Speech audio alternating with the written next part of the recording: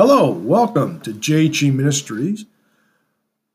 Today I want to talk to you about the mystery of the Incarnation. And as you know, it's Christmas time, a favorite time for many people around the world. It is a time of joyous celebration where many people around this time enjoy this holiday season by decorating their houses and yards with Christmas lights and decorations of every kind. A time when you hear the phrase, to remember and be kind to others. Many are hurrying to buy Christmas gifts, bake holiday treats, and gather for holiday meals.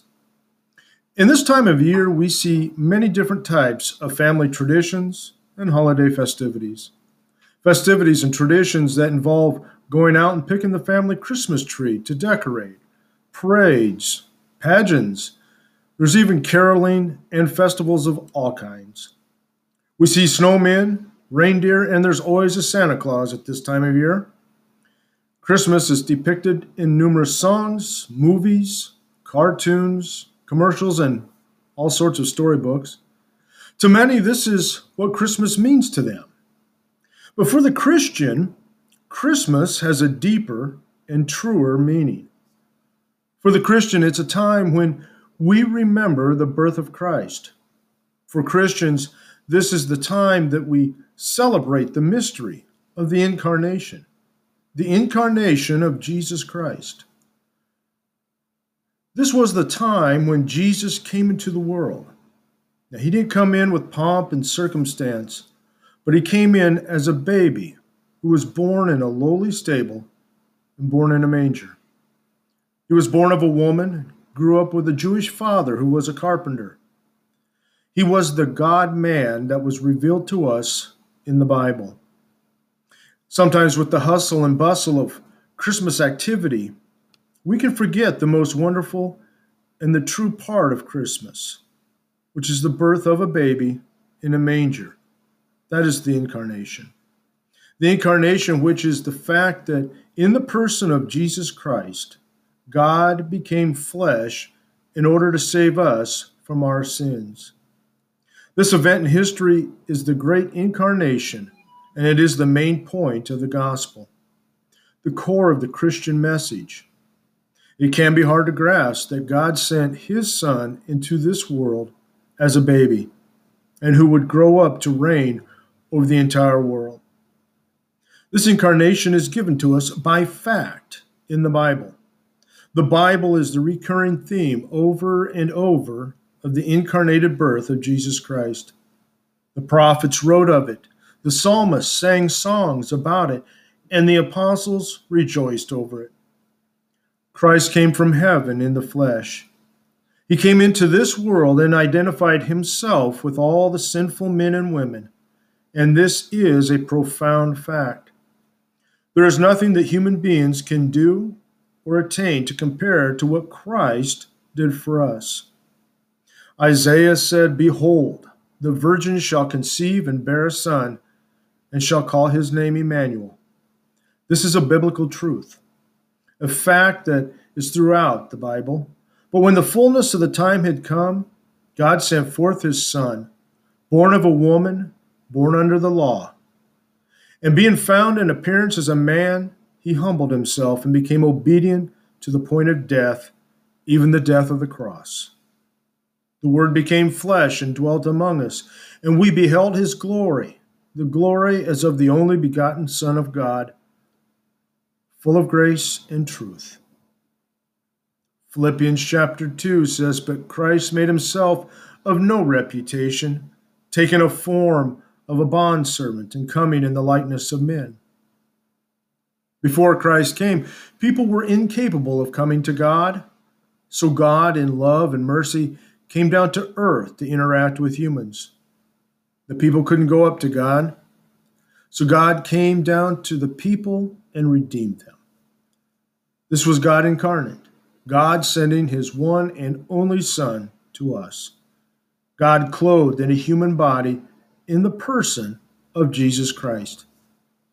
Christ came not to only identify with humans, but he came for reconciliation, to give us a way back into a relationship with God. God was in Christ reconciling the world to himself. who being the brightness of his glory and the express image of his person, and upholding all things by the word of his power, when he had by himself purged our sins, and sat down at the right hand of the majesty on high. And the Bible is also a book of history, and the incarnation of Christ is a historical fact. Our Christian roots run deep in the solid foundation of history. This history gives us a doctrine that God came down from heaven to earth, which was a world of confusion and sin, and God was more than capable of sharing in our pain, in our sufferings, our conflicts, and even our sorrows. It proves that his love was real and not just a theory or lip service. It was a true love and beyond all measure.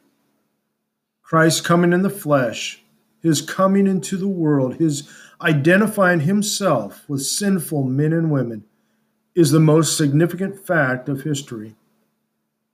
Christ being born in human flesh and being God-man is a historical fact.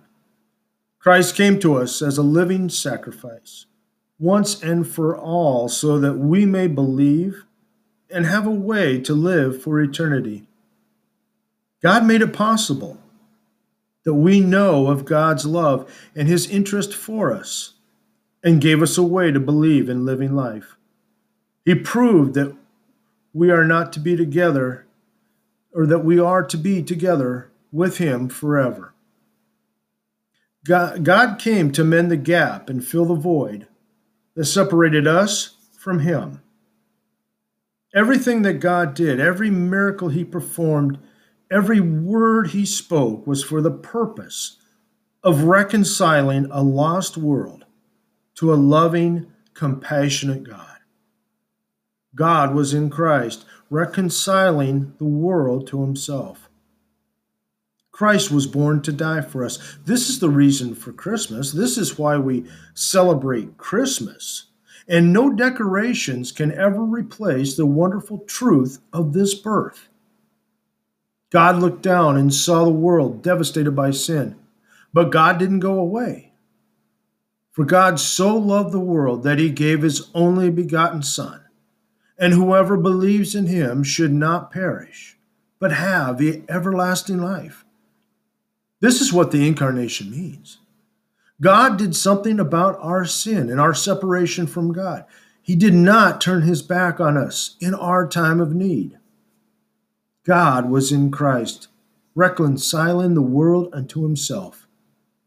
Through Christ, God did something about our sin to bring us back to him. The historical fact of the incarnation is that at a specific time and at a specific place, God invaded the world with his presence in human form. We can't escape this historical truth of this event. We encounter this fact every day of our lives, whether we understand it or not. Every time you look at a calendar, every time you put a date on a check or date a document, you're reminded of that over 2,000 years ago. God came to reconcile the world to himself. You can't escape this most important fact. One of the most important things is that the incarnation can be experienced.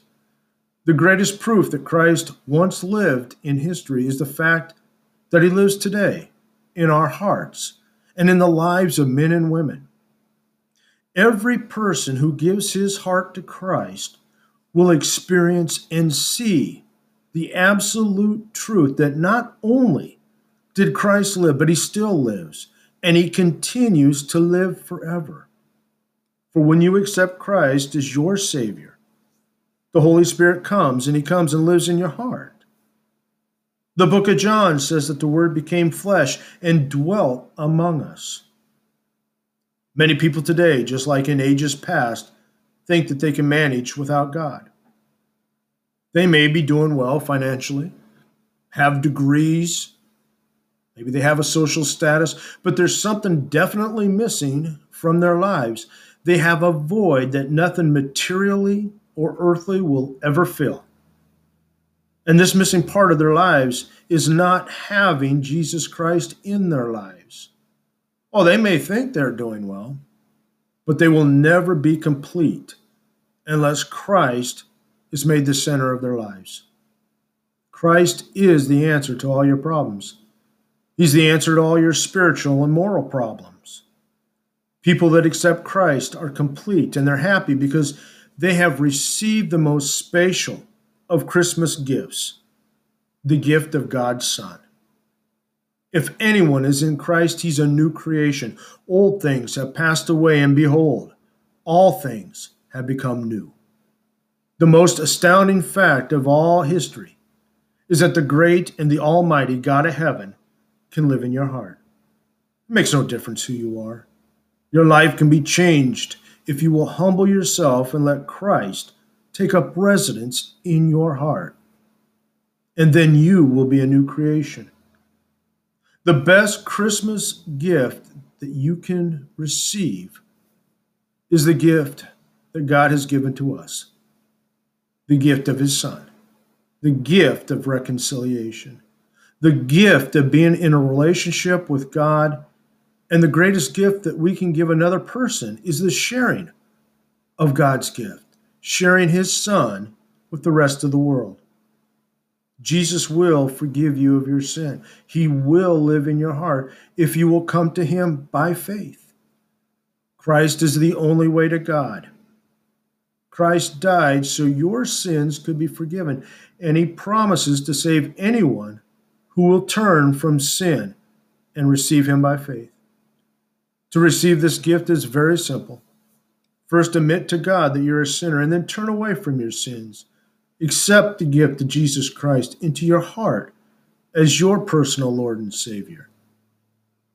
Let the best Christmas gift this year be receiving the gift that God is offering to you right now, and share that gift with others.